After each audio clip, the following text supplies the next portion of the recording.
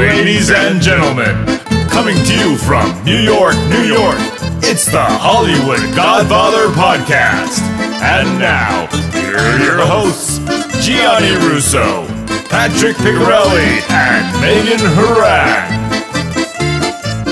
Good evening, ladies and gentlemen, and welcome to Hollywood Godfather Podcast. Yes. And as we said, if you didn't listen, you'll catch up real fast.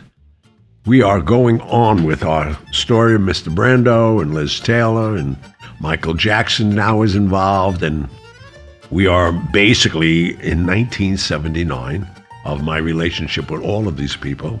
And for the people who are faithful listeners, they know what we're talking about.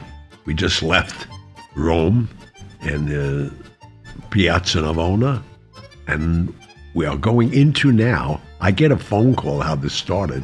It's 1979. I just got approved to build a hotel in Las Vegas called the Renaissance Hotel. And so I love to celebrate. I was heading to get my boat in Spain, and I get a call from Johnny Agnelli. Who is? And Johnny Agnelli owned Fiat Motor Company and an industrialist, and I was spending a lot of time with them while I was over there for 22 months. Him and Carlo Ponte and Berlusconi, all these, I mean, they run Italy at the time. And so, you know, my relationship with the Vatican and some other friends, I got to go know them really well. And I get the strangest call, which Megan and Pat is so reminiscent, because I've been so many times asked, can you bring Marlon Brando to my villa? I brought him to John Kluge's penthouse. I brought him. People always want this guy. And I knew what was going on. So I said, when do you want him? He said, I know you're all coming here because it's the premiere of Superman at the Cannes Film Festival. Mm-hmm. That's the premiere film they're going to show. Right. And obviously Marlon Brando was my father-in-law in The Godfather, 1972. And now here we are 7 years later. And coincidentally, Mario Puzo wrote the screenplay, which most people know, of Superman. Huh. And why I was teasing Marlon, because now he was my father-in-law, and now he's going to be Christopher Reeves, his father. His father, in this. Yeah. But Superman's father, he's come up in the world. Yeah, hello. Yeah. And you know what the funniest thing is? Since the success of The Godfather, this shit ain't going to believe our audience ain't going to believe it. For 20 minutes on screen, that's all Marlon Brando had, right? Yeah. He got $3.7 million. That's insane. For 20 minutes. Well, Now, he made up for what he didn't make on The Godfather. Look, I gave him $12 million for The Freshman many years after that. No, but I'm saying because of his notoriety from The Godfather, his career is back and big. And how much did Christopher Reeves get? Christopher Reeves, who starred in the movie, right? 143 minutes on screen, got $250,000. Oh my gosh! I never knew who he was. Yeah, and that was it. So now, Agnelli, who could have anything in the world, he said, I want him to come to my house. We'll have a party. I said, well, you just can't. You got to meet him. I said, okay, I'll arrange it. All right. He said, all right, when are you coming to South of France? I'm on my way. He said, all right, I'll be up the villa. So soon I come, I send Mess up to the villa. And I brought my boat up from Spain, and I put it at the Carlton Hotel, which I did many years because I made a lot of money with that boat by having cocktail parties. Nobody knew who owned it because that was an unknown for a while. Right. What kind of boat was it? It's a Riva, 148-foot, 28-foot beam, all wood. Amazing boat. So, but the Carlton used to release it out, especially the Paramount and all of them. And I didn't want anybody to know because they'd try to beat me up on the price. They did the catering, they did everything. They had to use my crew. And most of the time, the boats never left. They just had private parties on them. In fact, a classic story that the world will know is Harvey Weinstein. Oh, yeah. Was having a party on my boat.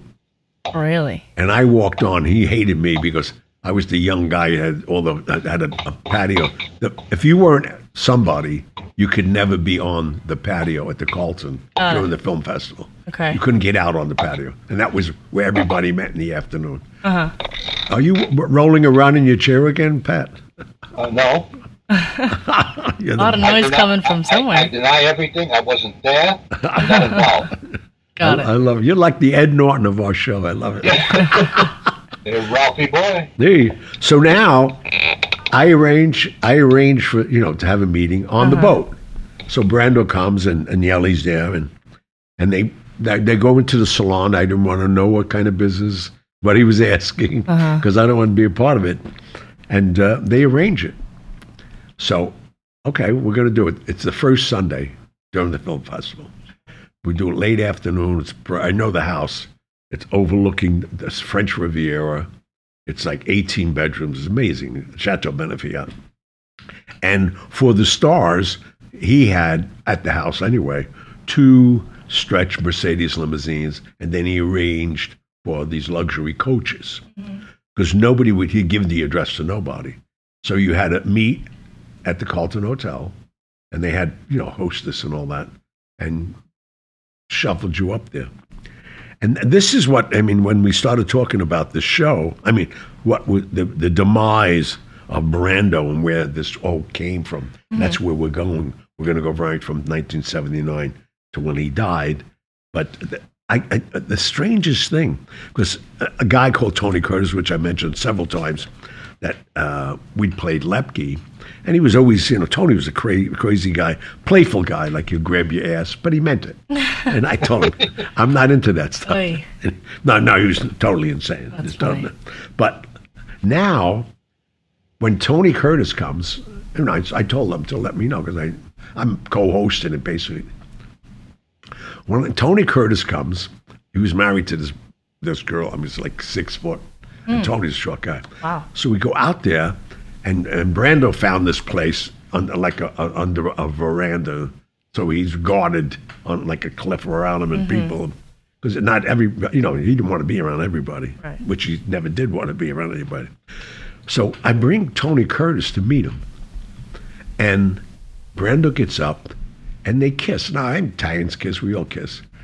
They were tongue kissing for maybe 3 or 4 minutes. And I'm not exaggerating. Really? And I'm saying to myself, oh my God. What is, and this is like my first, So he's nuts. Right. But that's a different side of Brando you didn't know. yeah. Oh. But, and then as we all get to know later on with the Michael Jackson stories and all the other stuff, but to me, it's like, whoa.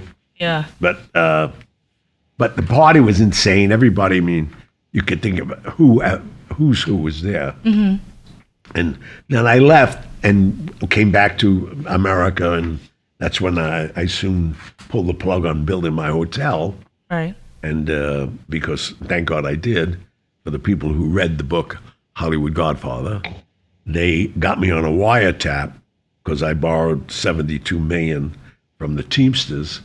And if I took the first dollar, I probably would be in a penitentiary somewhere. Yeah, thank goodness that didn't And happen. I decided, no, I ain't going forward with it. And we pulled the plug on the whole idea. I blamed it on Jimmy Carter because he was the president at that time.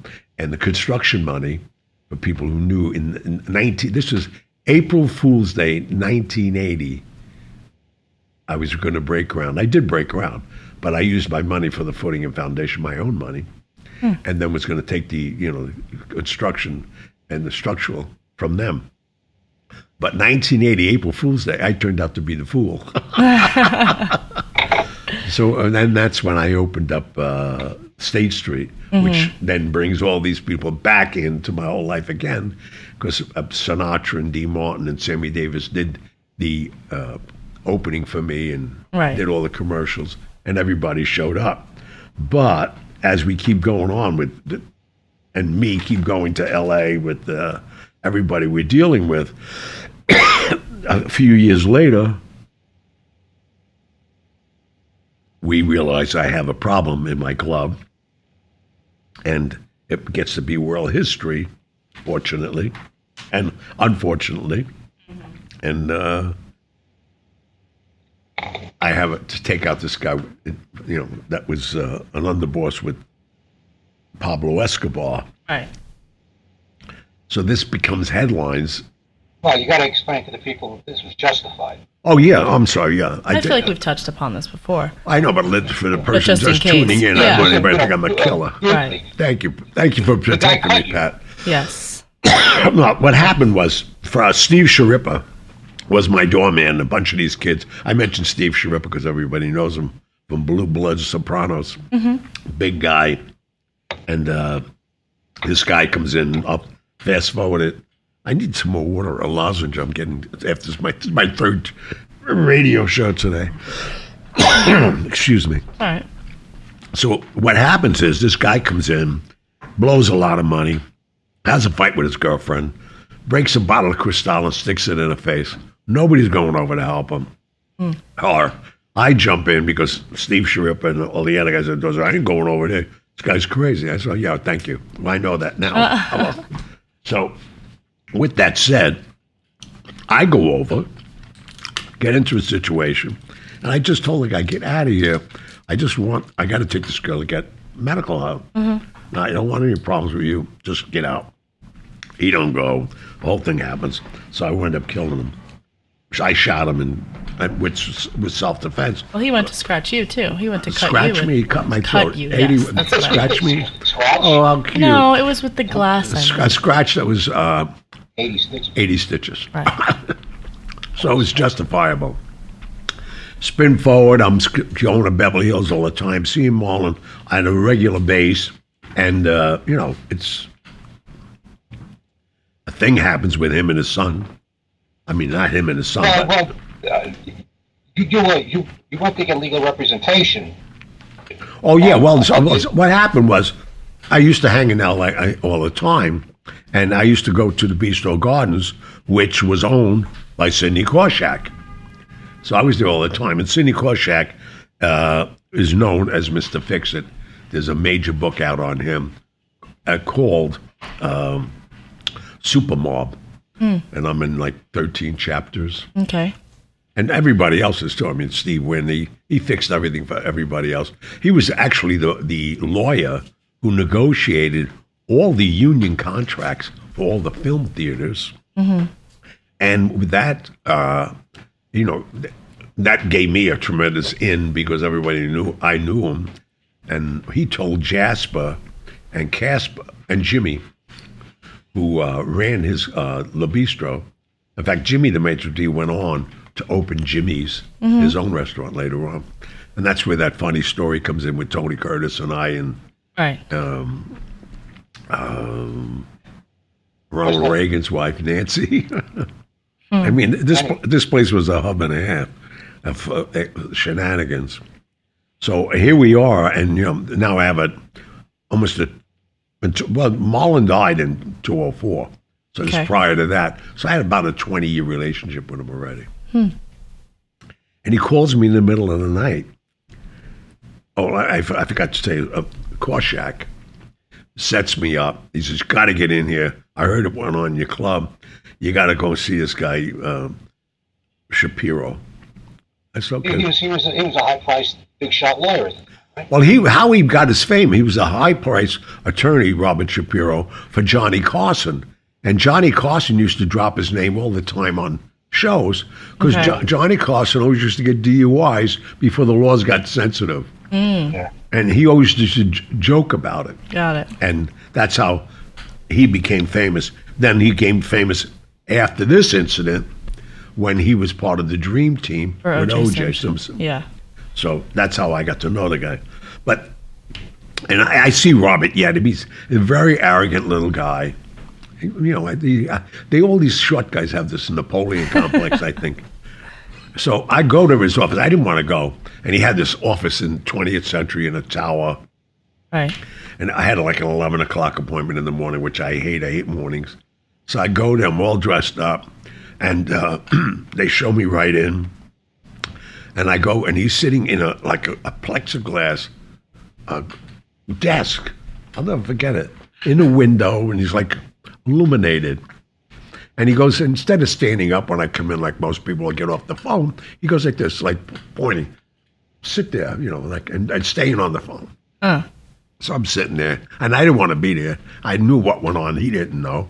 Right. But Korshak set it up, and Steve Wynn, so he saw me. So after about 5 minutes of him being on the phone, I went over, and I just hung up the phone.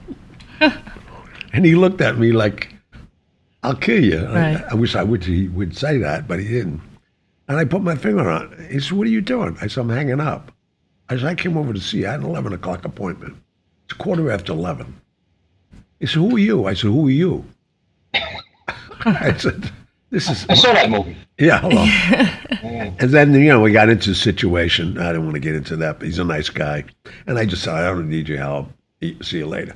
I didn't get to the bistro, and he called Korshak. He said, who's that guy? He said, I don't know what you did, but you don't want to see him. I said, I don't want to see him either. You said, you sure you were all right? I said, yeah. Spin forward. Mm-hmm. Here we are. I'm in bed watching the late news, right up off of Mulholland Drive. What year was this? Oh, Jesus. What year was that? When did, I don't have to, why don't you look it up? When did Christian, so we give them facts. Okay. Christian Brando shoot his brother-in-law. Killed him. So anyway, I'm in bed and the phone rings and his voice, once you know it, you know it. Brando. Yeah. I said, what's the matter, Brando? He says, you got to help me. I said, help, do anything you want. What do you want? He says, Christian, my son, just killed Cheyenne's boyfriend, and I knew the whole situation, and she was pregnant with his kid. 1990. 1990 they're talking about. Okay. Cheyenne is his daughter. Yes. Yeah, Cheyenne is his daughter, and it's 1990, and I said, okay, what did you call the cops? He said, no. I said, don't call the cops yet. He said, I knew you'd know what to do. I said, I'm going to have somebody call you and let him take it from there. He said, who is it? You'll know. I said, once he calls you. So I hang up, and I had Shapiro's private numbers because they gave them to me. So I call him up, and he said, what are you calling my house so late for? Who is this? I said, Johnny Russo. He said, how dare you call me? I said, shut the hell up. What's the matter with you? I said, I got somebody important. He said, well, tell him to call me in the office in the morning. I said, excuse me, Marlon Brando has a problem. He said, who? I said, Marlon Brando. Oh. It changes his whole tune.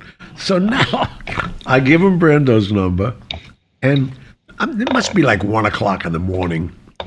At 6 or 7 o'clock in the morning, I used to have a thing of getting up, going to the bathroom, and watch the news. I'm still doing it. I watch it, and then go back to bed.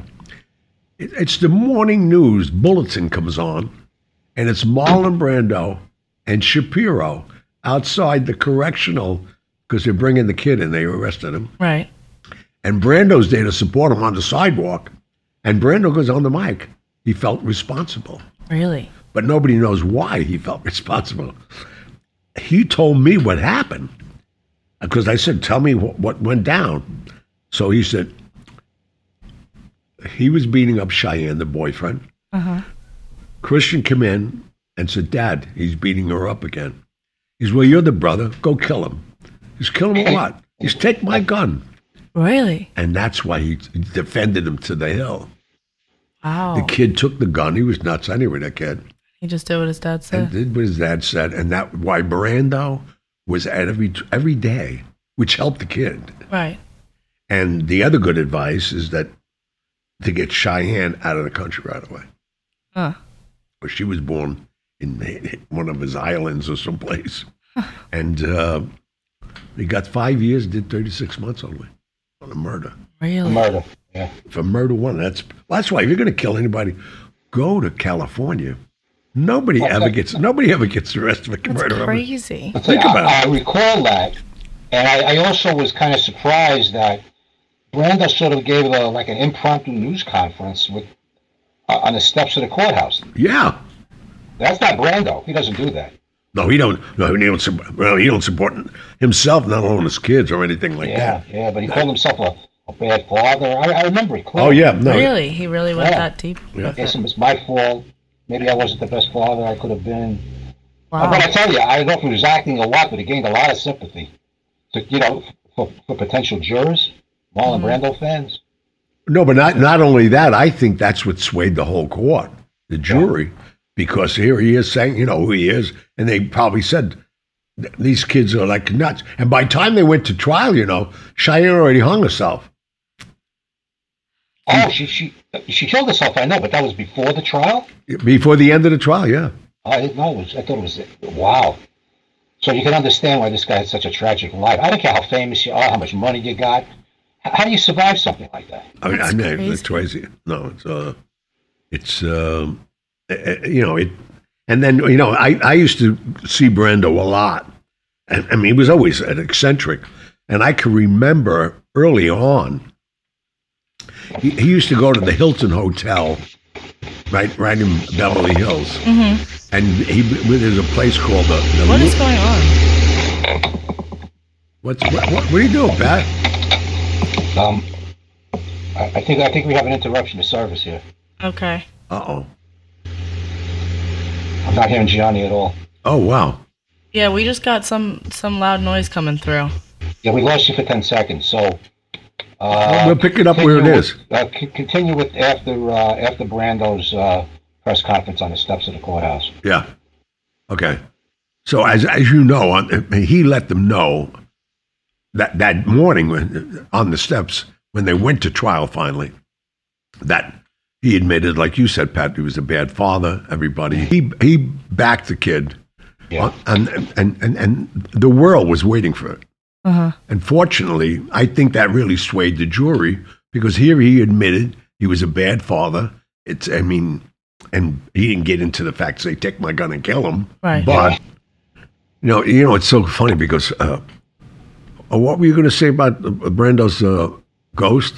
I'm telling you, we were having technical problems here. Every time you mentioned the name Brando, it was like he came back and was telling you, I like my privacy. I really think you're right about that. That was some weird. That was some weird stuff that we just had. How long have we been doing this? Like just 36 episodes. This 36 hours. We've never had a problem. We've never had this happen. That was weird. Well, come on, Brando. Let us finish. We're going to finish the story. Yeah. Hey, Brando, go get a drink or something. Let us finish. Yeah. Cool out. So anyway, at this part of my life, I'm going back and forth to LA all the time, as I always did, and I knew Brando was starting to slip because he used to hang out at the Hilton Hotel that Merv Griffin owned. That should have been a red flag because Merv Griffin's always been known to be bisexual. And I go there one night, and it's called the Luau. No, not the Luau. The Trader Vic's, famous Hawaiian restaurant in the Hilton Hotel. And I go there. And some of the audience, and Pat and Megan will remember, it's the same German Shepherd that he took to John Kluge's house for dinner that time when he said he wanted to bring a guest. Oh, yeah. And he's still walking around with that dog. Right. That's funny. So now, my throat is killing me. I apologize, everybody. But we sit down, and I'm ordering food. I'm ordering food, and the food comes. The dog is eating with us again like they did at John Kluge's house. And I'm looking at Marlon, and he don't even pay attention to it. He's totally oblivious to it all. And this went on a couple of times with this guy, where he was really starting to lose it. Then Liz Taylor and all that stuff is going on with Michael Jackson and all these trials. And he'd call me very concerned. And he'd say, what do you think we could do for Michael? I said, I can't do anything for Michael. That's a pedophile case. Yeah, well, for those people who don't know, he was brought up on charges twice for pedophilia. Right. And as we spoke, too, I don't understand. You mentioned the guy's name, Pat, who got paid off like $12 million or $10 million. Yes, the guy, he was a dentist.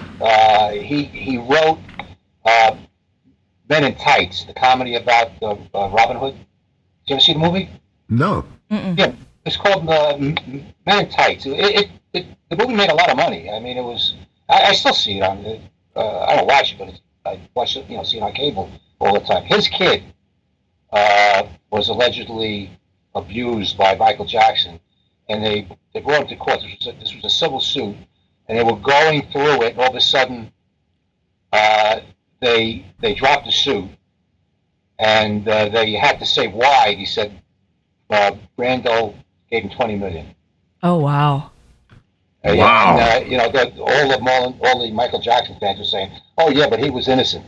You don't give somebody $20 million if you're innocent. Ooh, Jesus! $20 million. And he broadcasted it. He said he didn't have a choice. He had to say what happened because it just ended abruptly. And he walked away from that one. And the criminal case, he beat. Oh, that's amazing. That's crazy. Well, while they were going through all that, I mean, and during it and after it, because Marlon was puffing up and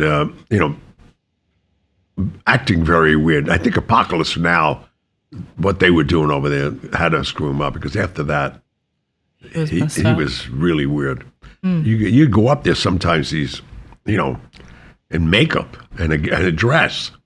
Really? Well, I went through the same thing with Raymond Burr when I was doing Ironside or one of those things, and they didn't tell me, but I went to his trailer to go over lines with him. It was a two-parter, actually. Oh, it was a television movie. The Perry Mason TV movie. Barry, that's what it was, Barry Mason. Yeah. But it was Raymond Burr. And I went there, and he had a muumuu on, and he actually spoke with a lisp, which he never did while he was on camera. Of course not. So there was, I can't believe, and there's so many stories about who was, the people that were bisexual. I knew Tony. Tony admitted it that he was. And then to see that lip locking. Right. And then this whole thing.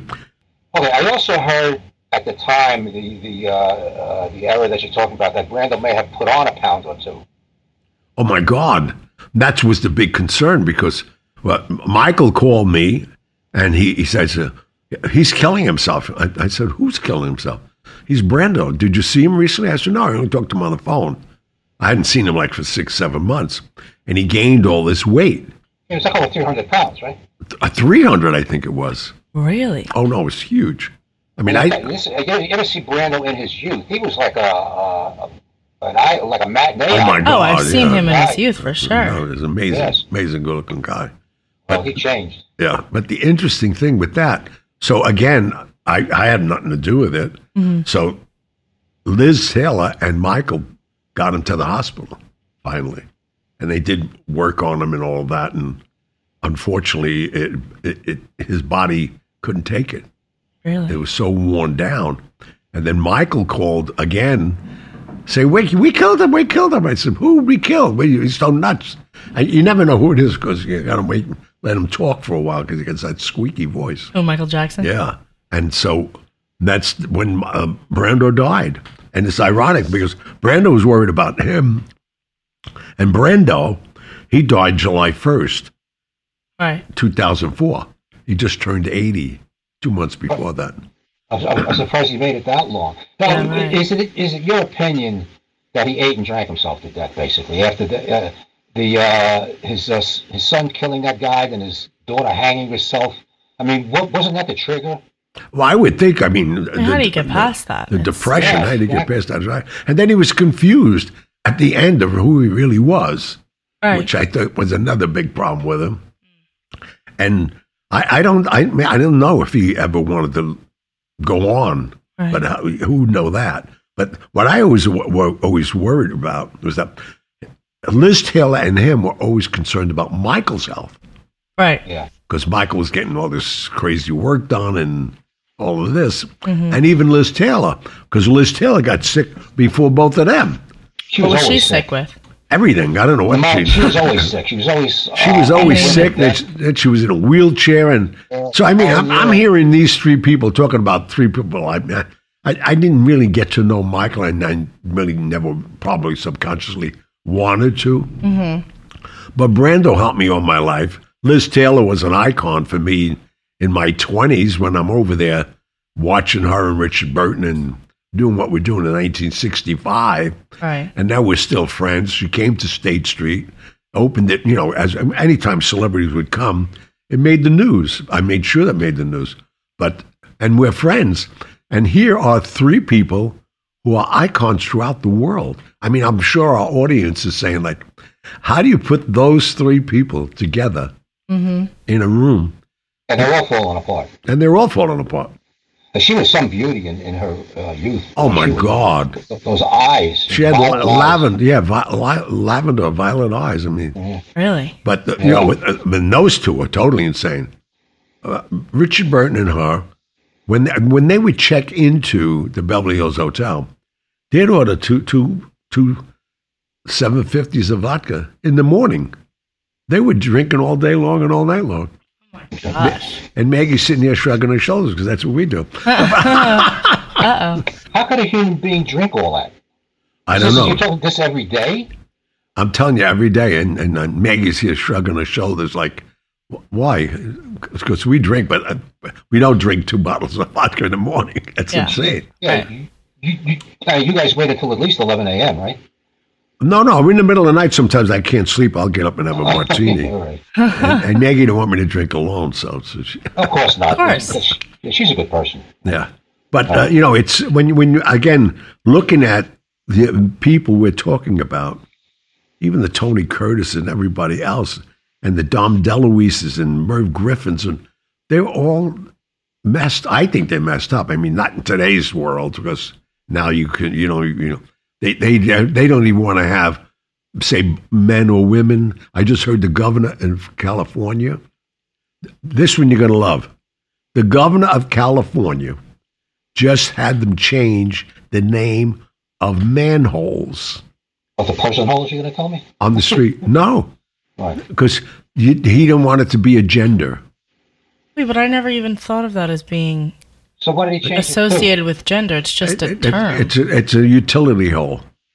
Oh. Well, I have a great comeback for that, but I don't think I should say it. No, Anyway. but I'm saying this is how crazy this world is getting. Well, listen to this. Listen to this. Did you hear last week that they're taking all the male statues out of Central Park and replacing them with women's statues? No. Well, why True can't story. they just add some? Why But how do we could have they to do that? be Read replacing? it in the Times. Somebody in the city council proposed it, and it looks like they're going to do it. And I'm with you, Megan. Why don't you make it half and half? But isn't that the whole point? It's not one over the Yeah, but other. hold It's on. about equality. They tried to do that 3 or 4 years ago with Columbus Circle. They were going to take them down. And So that never happened. People, but I agree with all of us. What we're saying, Benjamin Franklin, these guys are legendary. well, Put you in get a lot of, Pocahontas if you war want. heroes statues. They're all on horses, and it symbolizes if the horse is rearing up on its hind legs, the person was killed in a battle. If he's got one leg up, the person was wounded. There's a lot of symbolism here. Oh, okay. I didn't know that. Well, I didn't know that. But now they want to take them all out, and I don't know where they're going to put them. Probably in your living room, and they're going to replace them. They replace them with women.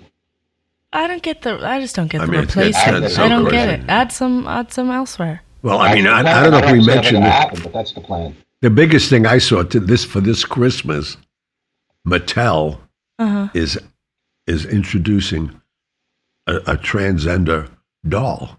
Transgender? That comes with men and women's clothes. I mean, Barbie.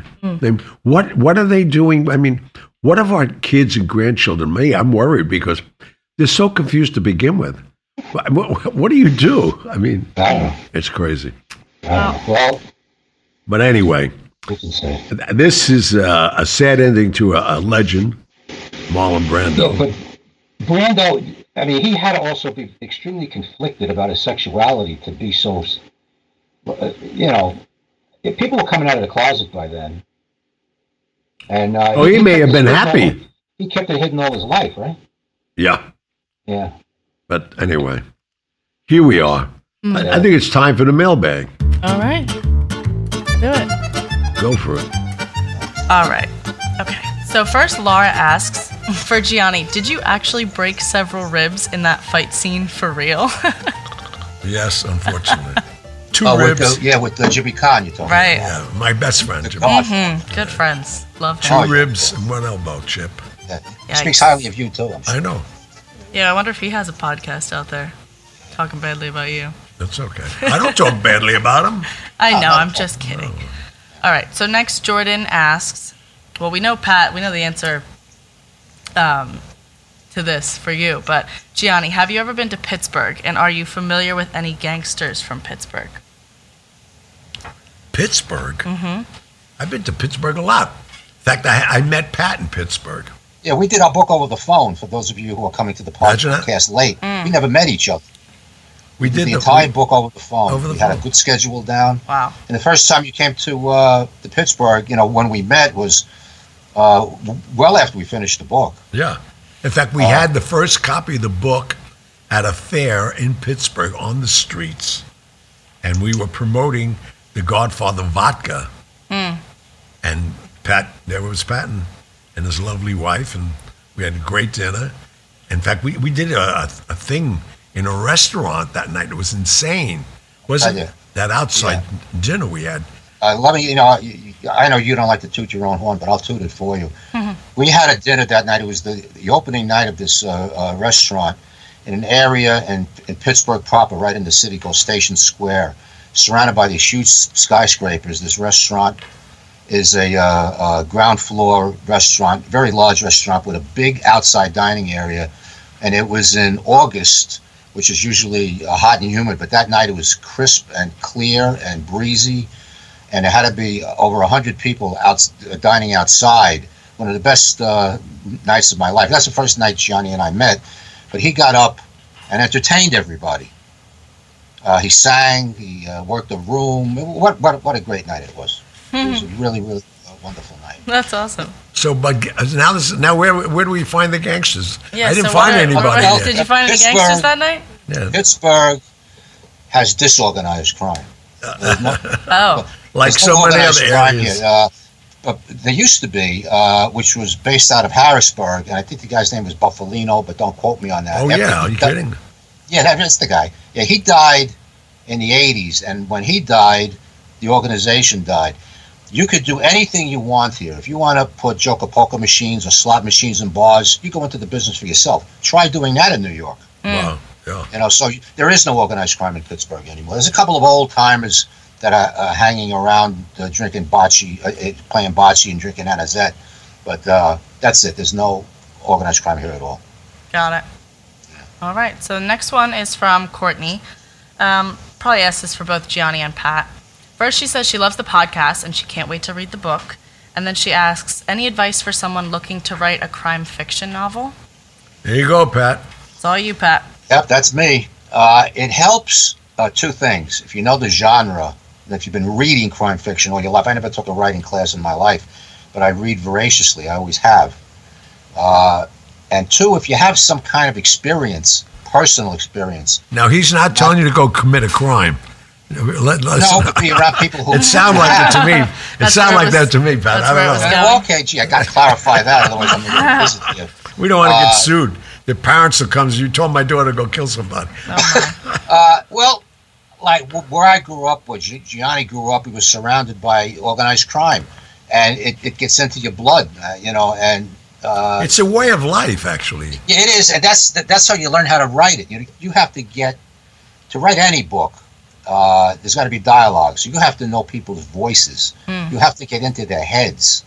And if you're going to do this by, if you decide one day you want to write about true crime and specialize in organized crime, without knowing the life, without knowing the street personally, it's going to come across as false. Correct, Johnny? Yeah, I mean, the problem is I always say, if you want to write about Italian food, make sure you smell the garlic first. That's I good. quote you on that, but you had a hard time finding a writer to work with you to do your book. Oh my God, I can name them. They hate me when I do that, but no, we 25 years of trying to find somebody to write this book. Right. Well, yeah, and Pat, and all you did was talk to him over the phone, and you got his voice perfectly.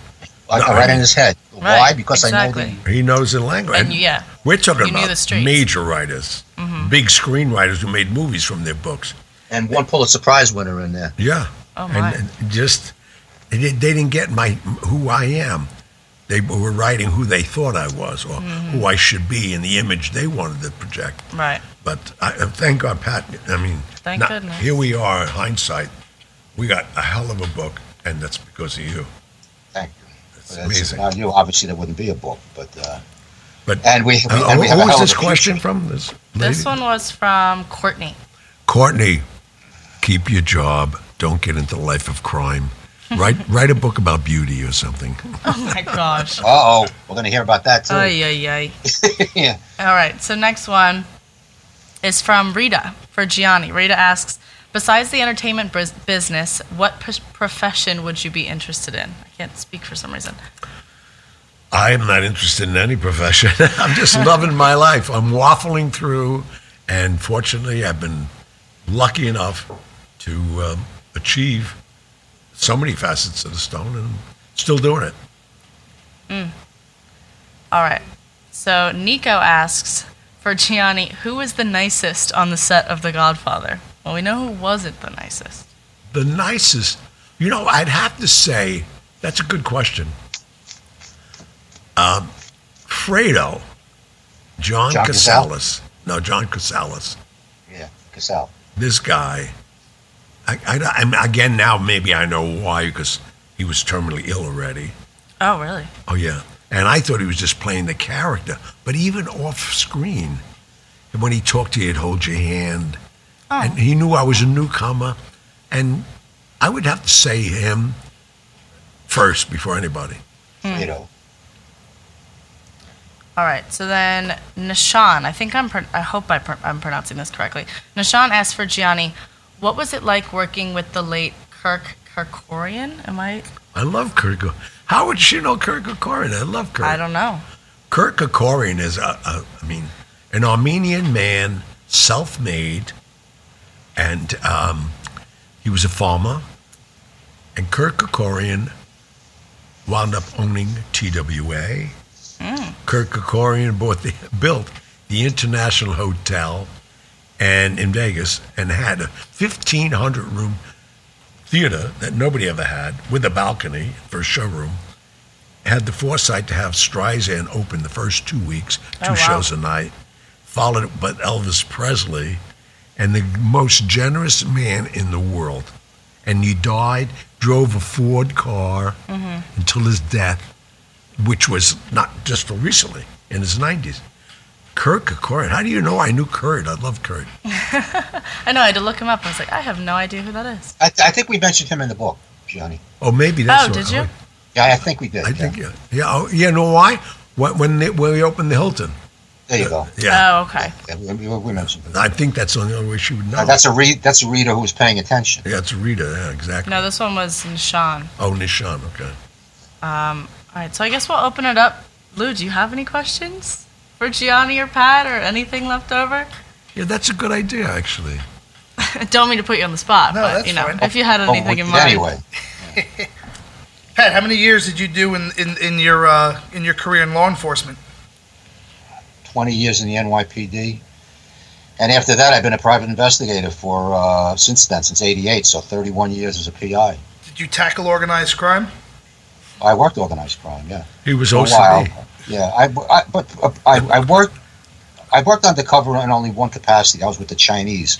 And Gianni, I don't know if you're aware of this, but I'm not Chinese. Did you know that? No, I knew that. Really? Okay. Oh, yeah. Interesting. So You must have I heard worked having with a rubber band around your head all the time. Yeah, okay, well, I try to act the part. No worries. Anyway, I worked with the Italians, and that's how I knew of Gianni, because he was a character that everyone knew.